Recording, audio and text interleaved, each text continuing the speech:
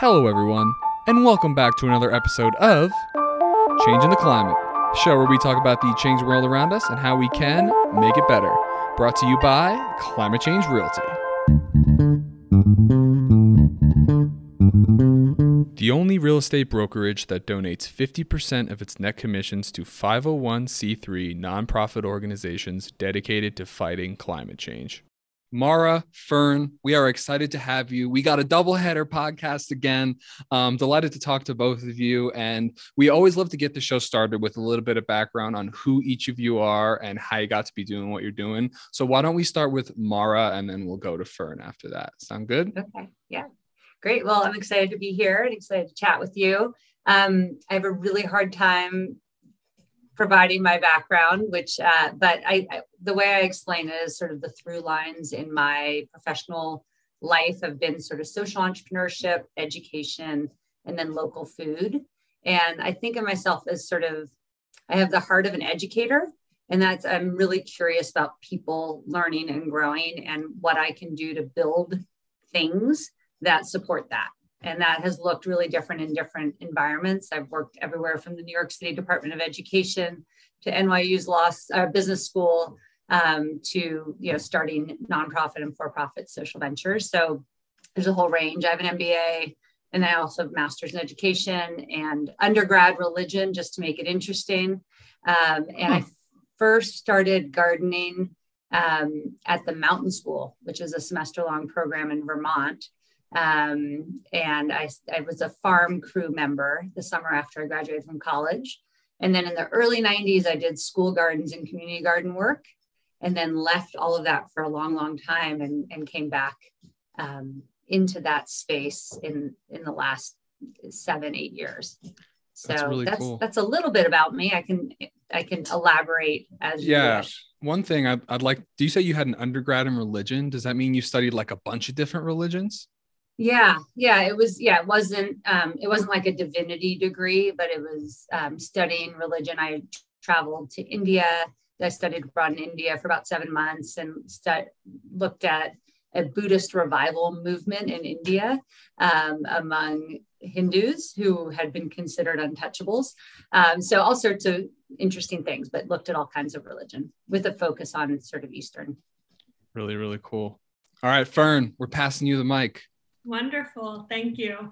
I love getting to hear a little bit about, Mara's background, and I'm going to take mine a different direction. So rather than talking a little bit about my professional background, I want to talk a little bit about what sort of drew me to this sort of work, which would really just be, to be completely honest, my experience as someone who's Gen Z, right? And my connections to climate change as I've been growing up, and how that's really been at the forefront of, every time I read the news, every time I log on to social media, I'm ingesting all of this sort of, I always refer to them as fresh horrors, reading all these fresh horrors about the world. So, since my youth, I've been very lucky to, stay informed about what I would say would be climate change, and have really used this sort of love for deep justice, right? For food sustainability, for local communities thriving, for Indigenous leadership, for a just transition to, hopefully a carbon neutral society. Really use that to sort of guide what I've studied and what I've done for work. So I have this wonderful, deep experience in agriculture from the time that I was a child. One that, I didn't necessarily get to choose, but I'm really happy that that's what my childhood looked like.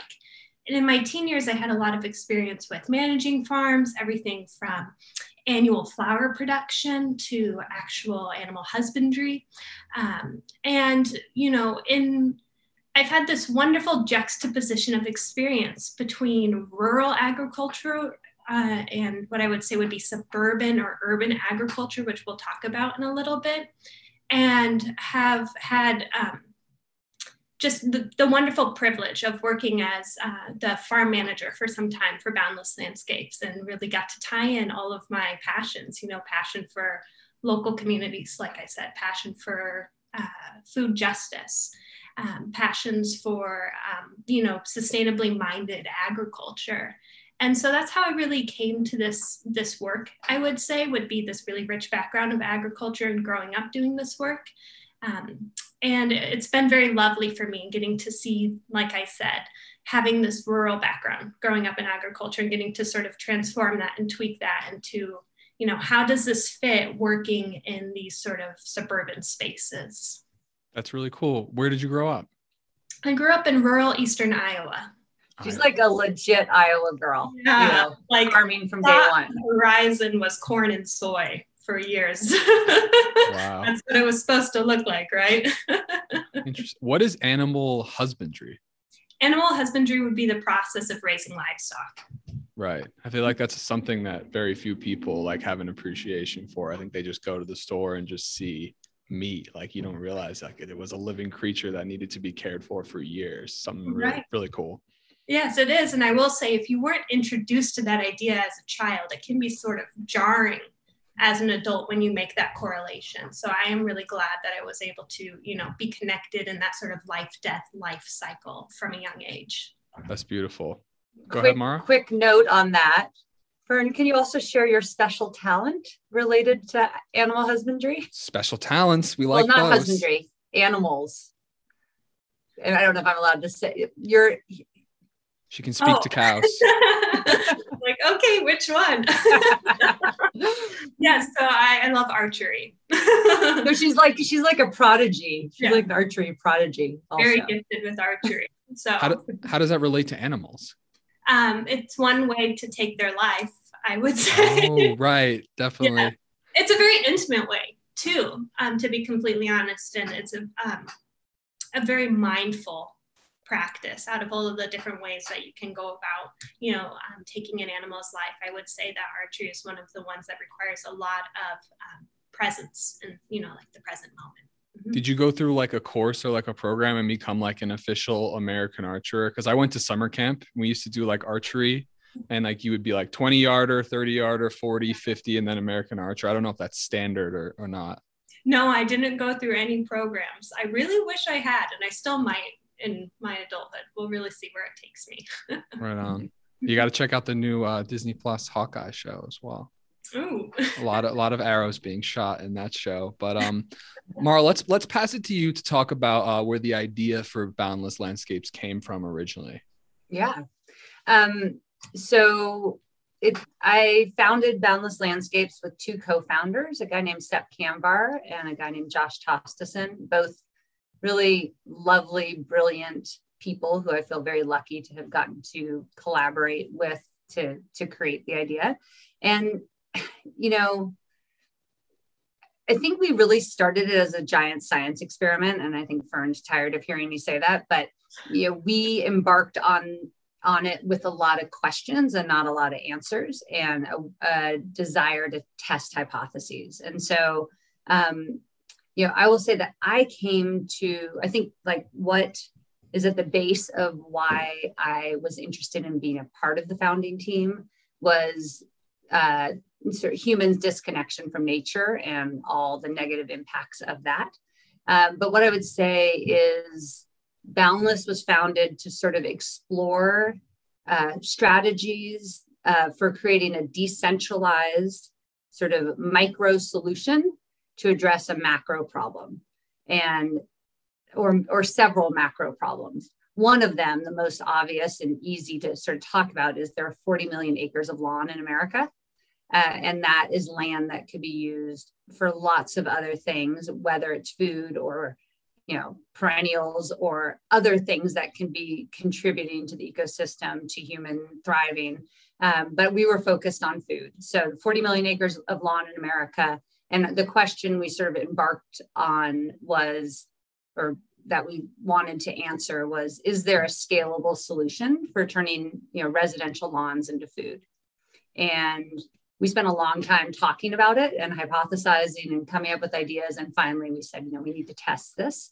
We need to test all these hypotheses. It sounds really fun and easy when you're just talking about it. And when you actually get down and start installing gardens and growing food and engaging the community, there's all these complexities that you can't predict until you just start doing it. So ultimately we decided to begin testing in Boulder. And that was in 2019. Yeah, it was a good place. Josh, one of our co-founders, lived in New York City, and we ultimately decided Boulder was going to be an easier place to test things. And we just launched a pilot, and that's when Fern first got involved as our head farmer. And just to and we had about 5 different questions we were trying to ask about whether this is something people would be interested in doing, whether we could make the operations work, just some really specific questions. And the experiment or the pilot was designed just to test that. But all of this was just with a sort of broad inquiry around, is there some way to begin to address this in some sort of scalable way? And and I will note that we are a public benefit corporation, not a nonprofit, and that was a really deliberate choice, because while the company was built really fundamentally on, a desire for social and environmental impact, because we were looking for a scalable solution, we felt that a public benefit corporation had the best potential to allow us to scale over time. I just wanted to mention that. Well, thank you for mentioning that, because I actually am curious, what is the demonstrable benefit of being a public benefit corporation rather than just being a normal LLC, beyond just like a marketing thing? Is there anything else that comes from it? Yeah, I mean, so, eventually we have the potential of applying to become a certified B Corp. And so this is sort of from the day that we incorporate, we're making it clear that to anyone who wants to get involved as an investor or or a supporter, that we are a business that is interested in developing a financially viable, sustainable model. So profit does matter, but that fundamental and equally as important is the social and environmental impacts of what we're doing. And so it's a signal, I think, to say to anyone who wants to be a part of kind of what we're doing, that we're not just a for-profit business looking to maximize profits and maximize shareholder value, but that we're looking to have an impact. And that's built into the DNA from the beginning. Right. Are there like legislative constraints for public benefit corporations versus LLCs? There isn't, okay. So so it's somewhat limited in that we're not being held accountable for that. And I think that's why the B Corp certification is so helpful, because that adds a whole layer of accountability. And at a certain point in a company's growth and life cycle, it's appropriate for them to apply for that. Interesting. Well, thank you for sharing. I guess I just want to throw in one of my own personal comments / experiences when thinking about, I guess we would call it like urban agriculture. I grew up in New Jersey, and we had a lawn, and my dad would always be like, Ethan, you got to mow the lawn, and be like, the lawn is stupid. I don't want to mow the lawn. And I got in about 30 episodes or so ago, maybe 40, I got onto this bender of talking to water conservationists. Gary Walkner, Ted Ross, Aaron Citron were all on the show. And we were talking about how water is like the most essential resource for life. It's extremely limited in Colorado. And we plant these stupid seeds of green grass that was like a cultural stylistic thing from England.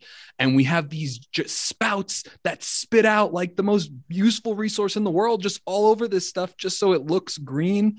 And like, I never thought of that. And I never thought of how much of a resource, not only now I know that soil is alive as well, not only how much of a resource the soil is, but like we could potentially be growing food and space on the land, and we're using up all this water. And that just like horrifies me now. So I just wanted to throw that in if either of you wanted to comment on that. Yeah, Fern, do you want to comment on that? I will say that the lawn is a symbol, right? And similar, I'm going to borrow Mara's word of it being sort of a signal, right? And there's a deep history behind the lawn that's actually very interesting. I mean, the psychology of the lawn and having a lawn is something that you can dive into on the internet, right? And I'm not going to say that there's no purpose for a lawn, because, if you have a dog, there are great uses for a lawn. Maybe if you have barbecues, there are actually more environmentally friendly ways to choose to have a lawn that a lot of people aren't told about, and there are great alternatives to grass, I will say. And it really depends on certain climates, but there's a lot of progress that's been made in clover lawns. So that's also something else to look into. But So I don't want to say that there's absolutely no purpose to the lawn, but it really does depend on the climate. If you look at a climate like Boulder, Colorado, where you're high altitude, we're technically in a desert, right? Maybe growing this very water intensive, fertilizer intensive, and at the end of the day, petroleum intensive resource might not be the best use of space. Right. And so I think it's important that we just start to have this conversation. I will say I used to work as a private gardener and a landscaper in Boulder, and a lot of people feel very strongly about their lawns. I have family members who feel really, really strongly about their lawns, and it's something that was passed down from maybe their father. He really cared about their lawn, and then, they taught them to care about their lawn. But I do think it's important that we start to have conversations about that sort of land use, the water use, and then if we are open to maybe shifting what we are doing with those spaces, especially for people who aren't utilizing their lawns by, having barbecues, or they don't have dogs, or whatever it may be. All right. Yeah. I'm not going to put the strong opinion on you, but might not be a good use of space. Like in the hierarchy of usage of land, like these stupid green grass plants that are sucking up all the water. Like I've had a couple months to think about this now, and I think it's pretty ridiculous based on the current state of the world. But I appreciate you don't have to go too extreme, and I try not to go too extreme in this show anyways. But I'd love to keep it on you and ask about the idea of micro farming in general and how popular it is in the US and how you've seen it grow and all that kind of stuff.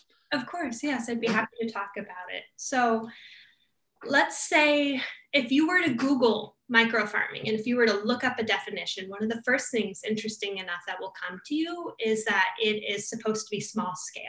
Now, that's not necessarily talking about the number of people who are doing it, but it's more talking about the actual space that you're utilizing when micro farming. So most definitions would say, believe it or not, that it's under 5 acres, which is actually quite a bit of land to steward. You'll even see really thriving market gardens that are maybe selling at your local farmer's market, growing on 1/4 of an acre to an acre at most, right? So those are technically considered micro farms, believe it or not. It's this sort of, it's actually a very old movement. Micro farming is. I mean, I think it really started originally as a lot of suburban and urban agriculture, and this need and this pride in growing your own food in different communities. Today, I would say that it's a movement that's more focused on smaller scale, high yield, usually sustainably minded agriculture. And it is oftentimes treated as a part-time job for farmers, interestingly enough, for those who are micro farmers, which can be very complex for the farmer, then to have to navigate another job, what to do in the off season, et cetera, for work and for income. But I would say that within the United States, we're really seeing a growth in micro farming as a trend. There are so many wonderful businesses and organizations that are practicing micro farmers, and there are so many homeowners who are micro farming, and they maybe wouldn't call that, maybe wouldn't call what they're doing micro farming. They're just growing enough food for themselves and maybe some of their neighbors in the summertime. Yeah, I would just to jump on that. I think the evolving definition from a boundless perspective is really, are people growing food on their land? And or on land that they are borrowing or have acquired from others, so I think it's really because what I care about is this hyper local food, people learning how to grow food. So I think I saw some statistic that 25% of households grow food currently in the US, and that may be in some pots on your balcony. But and then you look back at the victory gardens from World War II, and at that time 40% of the fresh produce in America was being grown in yards, in schoolyards and in people's yards. So that's what's possible. And when you look at, and it was seen as a patriotic duty, it helped to feed people, it helped to sustain our economy. And so, some people have spoken about the idea of thinking of today as an opportunity to kind of revive that patriotic inspiration behind home gardening. So that's just another perspective, is that microfarming could also be considered just small plots of land where food is grown. You know, Totally. and I think there's something really powerful about it happening within neighborhoods. Because what happens then is that people see it. You have food in your front yard. The kids walk by your yard on the way to school. They see the kale going from this to this to this, getting taller and taller, and they understand the life cycle of plants just through osmosis. Like they're not studying it in school. They're just observing it as they wander through their neighborhood. So that's another point of view on that. Yeah, no, that's really cool. That's like a good like cultural like kind of feel for why someone would be interested in doing that. But I guess I'd want to ask on like a more practical sense, why would someone, let's say, for example, I'm a real estate broker. I actually happen to track like all of my activity. I'm always trying to be as efficient as possible. I know what I'm doing every 10 minutes. Why would I, there's this idea of specialization where you do what you're best at and that contributes most to the economy. Why would I, like someone like me, want to grow food in their yard if I can just go down to the store and just buy it? I have some ideas, but we'll let you take it away. It's interesting when you speak about this sort of hyper efficient mindset that in some ways, I think it's an antidote to that. It's an opportunity to drop in to like connection with nature, to slowing down.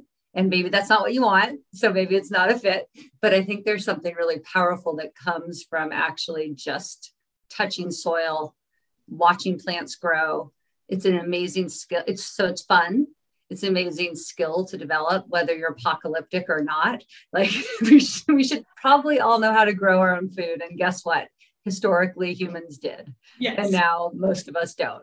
I saw some survey that said that 48% of Americans from this one survey don't ever consider where their food came from or who grew it or how it was grown. And so I do think one thing that happens is when you begin to grow your own food, it raises all these questions and also increases your appreciation for the farmers out there that are doing this work, because you understand how complex it can be and what an art form it is to do well. So I think there's that piece. You can save money. And then you get to also, what we found with a lot of our customers is that they want to use their little piece of land in this world to be a force for good. And so whether they're thinking about sequestering carbon or building pollinator habitat or sharing the bounty that they grow. Some of our customers, actually, one of our customers this year specifically had us build 3 garden beds for her. And 2 of those are dedicated entirely to donation. And 1 is to feed her. And so, I think there's ways to think about how you can grow something in your garden that you can share with your neighbors, with your community, build, and with people who may not have access to fresh, healthy food. Fern, would you add to that? I'll say one thing is that I did study psychology in college, and one of the greatest things you can do for a child is give them some sort of access to the natural world and natural systems starting early on in their childhood. So I also think that there's a real benefit if you have children or if there are children in your neighborhood for you to be growing food and sort of inviting this opportunity, like Mara said, for kids to really get their hands in the soil or for them to at least witness food growing, for them to realize, oh, that's how a cherry tomato grows. That's what it looks like, right? It doesn't just show up in this, pint container at the grocery store. It actually grew somewhere and someone tended to it. So it is wonderful for children to get to be involved in this process.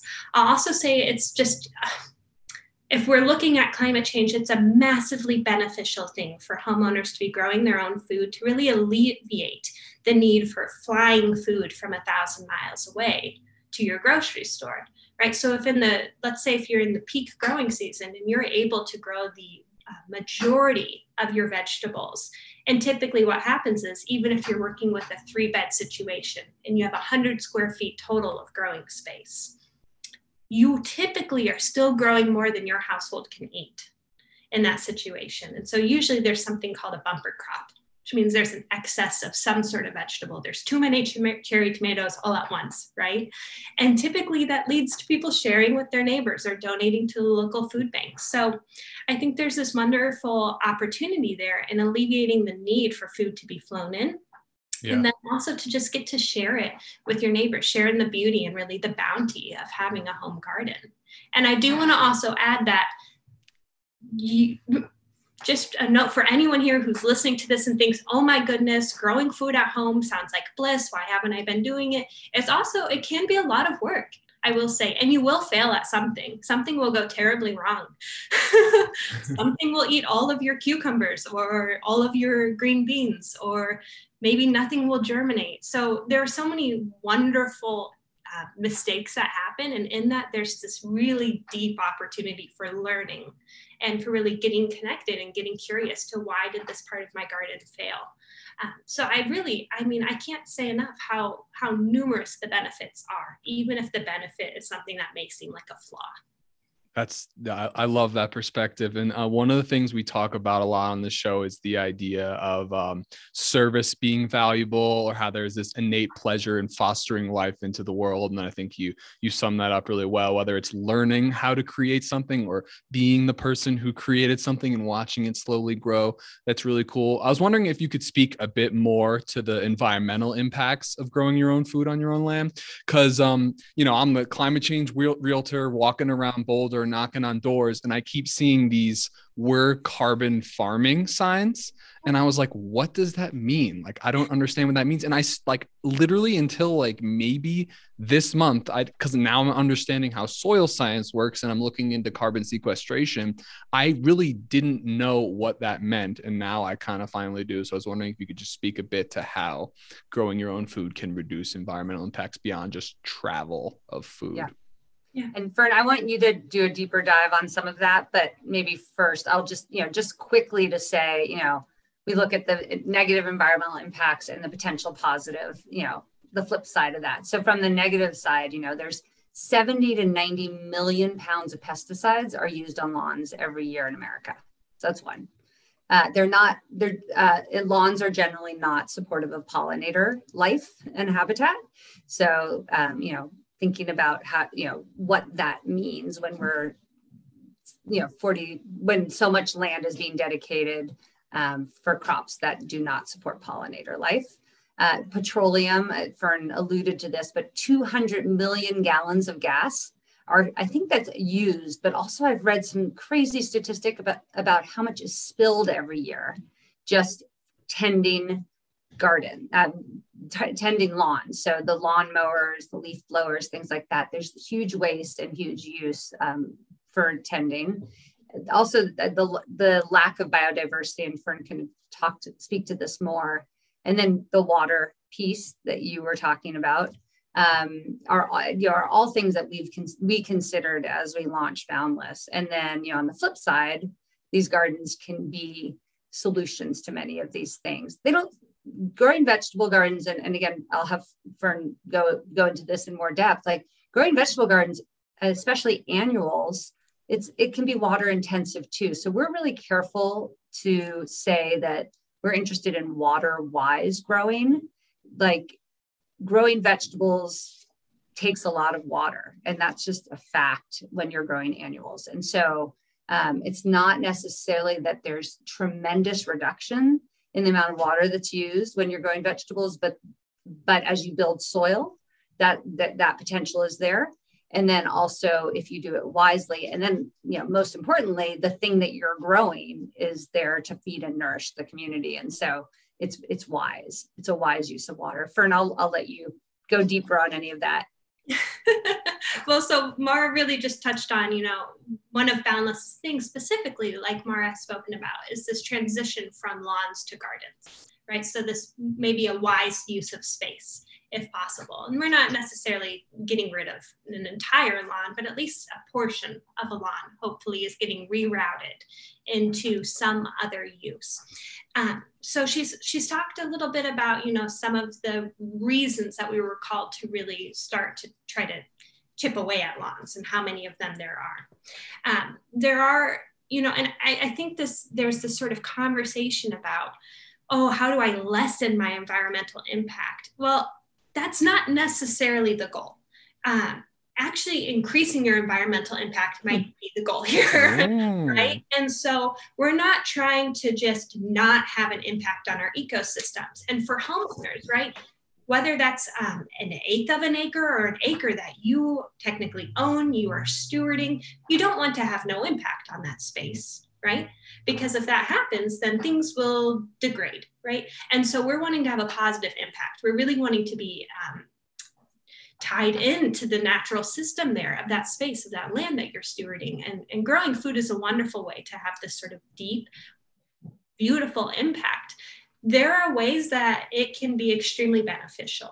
So when you're looking around town and you're seeing these people with these carbon farming signs, I believe that was a program done by EcoCycle.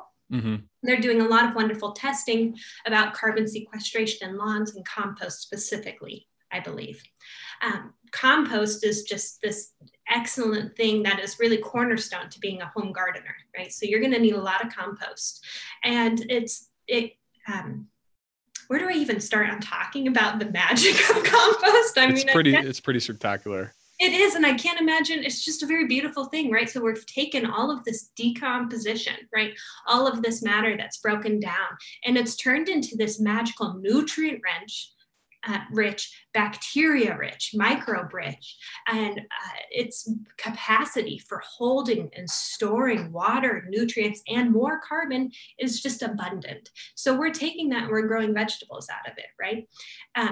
Vegetables, I should just say, annual vegetables, like Mara alluded to, they can be pretty intensive on the ecosystem, similarly to grass. But there are certain things that home gardeners can do to really lessen how intensive their impact is in sort of a negative way. So Boundless is focusing on this sort of sustainable minded agriculture that is free of, chemical or synthetic inputs.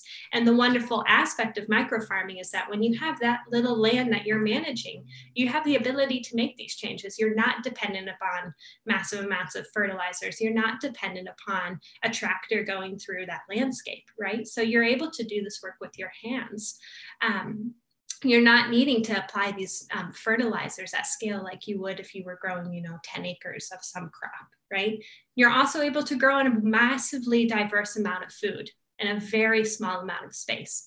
Whether you're choosing to grow in patio pots, which I do as a home gardener and as a renter, or you're growing in raised beds, or you're growing directly in the ground, you're able to really work with the space that you have and select a wildly diverse amount of plants that not only are beneficial for your home, right? You're eating this nutrient-dense food that's coming out of your garden, but it's also beneficial for the ecosystem and the diversity of seeds that you're able to plant, and the diversity of blossoms that are available to pollinators, and the diversity of habitat and shelter for beneficial insects. So there are all these wonderful attributes of being a home gardener that aren't lessening your impact on the ecosystem, but are actually really deepening and increasing your impact on the ecosystem in a wonderful way. Whew. Mara, she's great. I told you she had to be on this call. Yeah, I really said growing food. I think everyone should give it a shot if they can. No, I love it. That's great. So, if someone isn't, are y'all operating in Boulder County or just the city of Boulder at the moment? So we've been operating for 3 seasons now, and we've just worked mostly in the city of Boulder. But what's been really cool is this last year, we sort of created kind of an a la carte menu. The first 2 years, it was a very kind of structured way in which people could tap into our services. And it was sort of, you had to sign up to do this. And we did the installation and the maintenance and everything, soup to nuts. And what we realized last year, and part of this was pandemic driven, was that we wanted to create more opportunities for people to get involved and to get kind of support and guidance. And so one cool thing is Fern actually lives in Oregon now, and she's continued to work with us from there because we started offering online education and coaching support. Because one of the things we found, here's actually a big sort of aha moment, which is scaling an operation like this, where we go home to home and maintain everyone's gardens all season long. Scaling that is really, really hard. But scaling this through education and support is actually potentially easier. If we can get more and more homeowners to feel comfortable doing this themselves and realize that, for 100 square feet, so that's 3 raised garden beds, they could probably just spend about an hour a week. We've been gathering data for 3 years now to see what does it actually take to maintain a garden bed or 3 garden beds. And it's about an hour a week. And so one thing we're really excited about is if we can help people feel confident and comfortable and supported in doing more of it on their own, that's how we're going to get more and more lawns converted. And so Fern has been an integral part of that. And so she's been offering online coaching. So these are like 15, 30, or 45, or even an hour sessions where people hop on and they say, hey, come, I have my video, on my phone, and I'm going to show you this tomato leaf. What's going on? What should I do in real time right here in Colorado? I don't want to Google search and spend hours trying to find the answer. So we did that. And then she also has been doing this thing called Ask the Farmer, which is sort of a support group for home gardeners, where every 2 weeks folks would call in or Zoom in, and in a group, just bring their questions. Hey, I have this pest. What is it? What should I do about it? This isn't germinating. How do I start these seeds? How do I prepare for winter? Whatever those questions might be. And Fern, you can see now she's great at answering questions. So she's there just answering people's questions. And we found that it created this really lovely community of home gardeners who felt supported and confident to do more of it on their own. So that's a very long answer to your question about where our services are available, but it's to say that we are excited to be able to offer them more broadly by leveraging technology. Yeah. Okay. Whoa. That's really cool. I wasn't expecting that at all. That makes a lot of sense for like expansion and having maximal impact as well. So this has just been the last year? Yeah, we tested it a little bit just out of kind of COVID creativity moment in 2020. And then this year we did it in a more formal way and offered his coachings. And Fern was one of our coaches. And then we had another coach who has a local landscaping company called Water It with Love. And Gail is her name, and she was wonderful. And so she did coaching with us as well. But I think there's a real opportunity to, again, provide simple support, because I think what I found is people are scared of messing up and killing things and having like a failure. And they're scared it's going to take too much time. And they just are kind of afraid that they're not going to be able to solve the problems that arise. And so we've found that this is just a really simple way. And we've seen a number of people kind of feel more confident doing it on their own with that. So that's a quick note on that. Say, if you're a first-time gardener growing food for the first time, it's going to save you hours of Google searches. If you do it. Yeah, the Google search of like, why is my bean this way? Well, that's going to give you a really great answer, most likely. It's going to take you a while to get to the root of really, the whole system, what's going on with your whole system. Yeah. Yeah. Can you speak to your experience of doing this online coaching and how it compares to when you used to do it in person? Oh, I too was surprised by how wonderful of a format it really was. And I would leave these groups every week, I must say, with just the biggest smile on my face. The questions that people brought to these settings were so beautiful because, I was learning from the questions that they were asking, and then the whole group was as well. And it was this big sort of, I think one of the themes of Boundless is just sort of experimentation, which Mara alluded to earlier. So each group had this sort of air of experimentation and curiosity to it, which I think is really great because that's a really good entry point for really getting some deep knowledge and getting some answers that you never thought you would maybe get to. And I will say that farming and gardening, these are systems that we're in, right? And so if we just look at one part of the equation, like I said, why is my bean this way? You're never really going to get this full, complete answer of what you can do next season to prevent this, or how you can really maximize your beneficial impact in your system. But if you zoom out and you're really curious about your garden, you can frequently find that there are these different ways that you can act, or these patterns, or these policies that you can really put in place for your garden that are going to have this beneficial impact, not just right now, but for years to come. in your garden. So the group was really lovely because we were working with a lot of first-time growers who now are set up with the tools to really have this deep, wonderful impact on their garden for years to come. So it was really magical, I must say. And I would say, I think it's also really important to note that growing food in your yard instead of grass isn't inherently more ecologically sustainable. It depends how you do it. And so I think the support that Fern's able to offer is, okay, if you want to apply regenerative, organic, sustainable methods, and you find a pest, here's what you can do instead of, going to the local store and purchasing, whatever you're told is going to be most effective in killing that pest. But how can you create sort of an integrated pest management system, and what are the most sustainable, how can you think about compost, or how can you think about building organic matter in the soil, and amending your soil. So I think she's able to bring not just kind of know-how, but the ethics solutions, right? We're looking at really like long-term systems change and how you interact with your garden to really maximize that impact. Yes.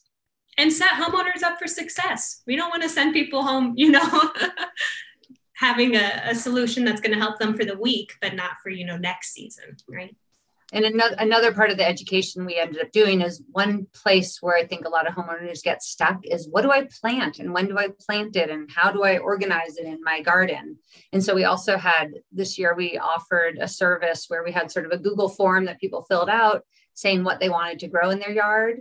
And then Fern and a couple of other folks would actually create a plant. And once we knew the dimensions of their garden, Fern and a couple of other people would develop a planting plan, sort of a plant by numbers plan for those gardens. So it took the guesswork out of it for them, allowed them to grow what they wanted to grow, but allowed them to do it in a way that was going to increase their chances of success. So Fern was able to think about, we need the taller plants on this side, so they're not blocking the sun for the shorter plants and things like that a new gardener might not know. Very cool. So in your first, you said 3 years of experimenting it's been, have you found that there's a strong demand for this type of thing? And can you see this kind of project spreading around the country, whether it be as Boundless or just in concert with another company doing something similar? Yeah, I mean, what's neat is there are a lot of nonprofits and for-profits around the country doing related work. We actually had a group of CU graduate students from the Masters of the Environment program do a capstone project with us in 2020. And one of the things they produced was a website called Turn Up the Turf that actually, cool. That documented and explored all the groups around the country that are doing similar work. So I think it's very location specific and not focused on scale and growth. And I think that I do think there's increased demand. I think COVID has contributed to that. I think awareness of supply chains have contributed to that. And then I think that there is a real opportunity. We're eager to just sort of share what we've learned with anyone who's curious, because we want to kind of be of service in whatever way we can be of greatest service. And so whether that's us going and installing and maintaining gardens or focusing more on the education piece, we're open. But I think there's a real opportunity for more traditional landscapers to potentially begin to integrate this as an offering. And we'd love to share what we've learned over the last 3 years with them about, like, how do you price things and how do you structure things and what are the operations and how could you potentially, and then maybe provide education for them about how to do it in, a sustainable way. So I think there's, whether that's groups like ours going and launching this or existing landscaping companies integrating and offering the service more and more, I think there's a huge opportunity.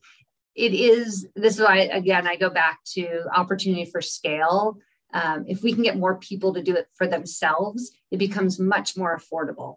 It is expensive to go to someone's house every week and maintain their garden. And unfortunately, that makes the service out of reach for a lot of people. And I think the power of this is when the ability and knowledge needed to grow food is accessible to everybody. And so part of our exploration around education and other support is how can we make this available to as many people as possible, regardless of their income levels. I think that's fantastic. I'm excited to see how you keep pioneering the vision forward. Before we sign off here, just a couple more questions. We'll pass it over to Fern to talk about favorite memories from working at Boundless, and then Mara, we can hear back from you as well. Mara, are we gonna have the same one? Let's see. We'll see.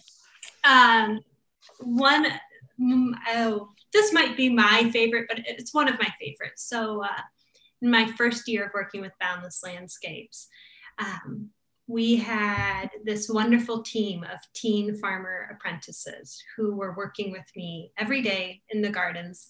They would bike from micro farm to micro farm, and we had these little tool belts for them, which were wonderful, and they'd wear them on their bike. And they were really helping us with a lot of the work. And in exchange, it was really an educational program for these teens, and an absolutely fabulous experience.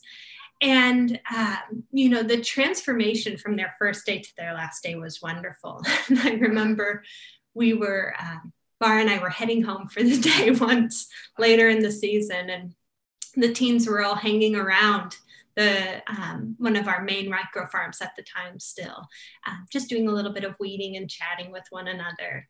And they were all just talking to each other and the plants. And the sort of relationship, watching them form this relationship with the plants really naturally. We always spoke about, be mindful about how you show up when you're in the garden, because as you know, this is a living ecosystem. Everything from the soil to the microbes to the bugs to the plants. They're technically alive, right? So we should be conscious about how we show up. We shouldn't be muttering under our breath, mad that there are weeds. We shouldn't be kicking at the soil, upset. And this was something I learned from a young age managing farms, right? Like, it matters how you show up to work, and it matters how you show up to gardening and show up to this relationship with the ecosystem. And we weren't necessarily outright telling the teens like, hey, you have to talk to the kale.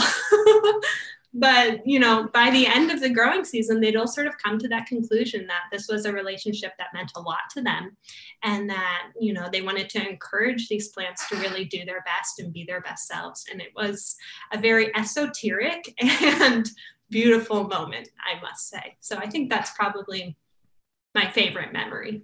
Yeah. And Kale is a good listener too, so that's always good. Big ears.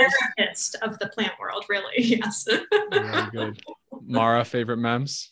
Yeah. I would say, I think what's nice about what Fern mentioned, and then also what I'm going to highlight, is it speaks to the fact that there are all these environmental impacts that we're interested in, but just as important is the social impacts and this sort of mycelial network of interest and knowledge and commitment that we've sought to build within the community. And so this is that happens through the young people that we engaged for the first 2 summers, and we didn't have them this last summer, but they brought so much energy and joy and curiosity. And then the other thing that I would highlight is we had farm stands for the first 2 seasons as well. And those were just lovely. We popped them up in 2 different locations ultimately. And community members would come to buy their hyper local food grown by their neighbors down the block from them. And the students, the teens actually ran the farm stand. And so they would get to engage with these residents, their neighbors, and get to know them and educate them. And they were the people that were in a position of sharing wisdom with, often older neighbors about what does this special lettuce leaf basil taste like, and how is it regionally adapted, and things like that. And so I think seeing the students step into that role of leader and guide, and to be in a position of being able to be these advocates for the earth, and to take that role really seriously, and then see how engaging that was for the neighbors, and how excited those folks were about being part of this sort of hyper local agriculture concept. It was really meaningful. We ultimately transitioned this year to not having farm stands because we wanted homeowners to be able to harvest the food for themselves and enjoy it and share it as they wanted to. Because in the previous years, because we were selling food, we asked homeowners not to touch the food because we needed to be sure that the food was safe to sell. But what happened with that, unfortunately, was that homeowners weren't invited to get their hands in the dirt to harvest. So this past year, we experimented instead with leaving that food for homeowners to harvest, or harvesting any excess and donating it for them. And then leaving a little note for them on a Post-it each week that said, here's what's ready for you to harvest this week. And then they could send their children out to harvest cherry tomatoes or cucumbers and enjoy that piece of it. So that's just an aside to say we've continued to, evolve the model, but the engagement of the community is a really important piece. Cool. Mara, you're my favorite type of scientist. I just love your experiments. They're fantastic. Last question to kind of end off the podcast, and then I'll ask Fern one. What advice do you, Mara, have for someone thinking about starting their own passion project? Yeah, I think, not to harp on this experiment thing, but I think focus less on success and more on learning. And when you do that, and it's a really tricky paradigm because it's not how we've been taught to live our whole lives, but the idea that the failures and the challenges are just as valuable, if not more valuable, than the successes, and to be open to learning from those so that you can continue to refine what you're doing and do it better rather than getting stuck in, this is what I know I want to do and how I want to do it. I think it just creates more powerful, authentic solutions. Ultimately, that's the hope. Cool. Thank you so much for sharing. And Fern, when you mentioned the whole Gen Z climate change thing in the beginning of the podcast, dude, I feel you. But so I'm just curious what your advice is for other young people who are interested in creating a positive impact in the world. Find others who really care, I would say.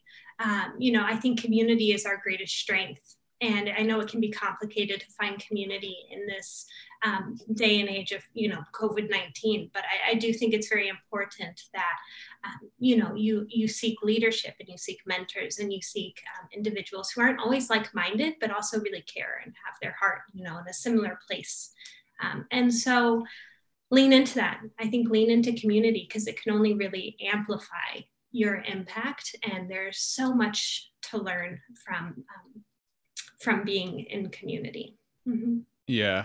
And there's more tools than ever to find your right community. Yes. So thanks for joining my community of fellow podcast guests, Mara and Fern. Anything else to add before we sign off here? No, I think that thank you so much for inviting us on and allowing us to sort of share our perspective on things. It's always delightful to be able to spread kind of the word about what we care about and why with as many people as will listen. Well, I loved it, and it was a pleasure to have you. And we're getting more and more listeners every week. And this will exist forever. So Mara, Fern, thank you so much for joining us this week. I really appreciate it. Thank you. No worries. All right, everybody. See you soon.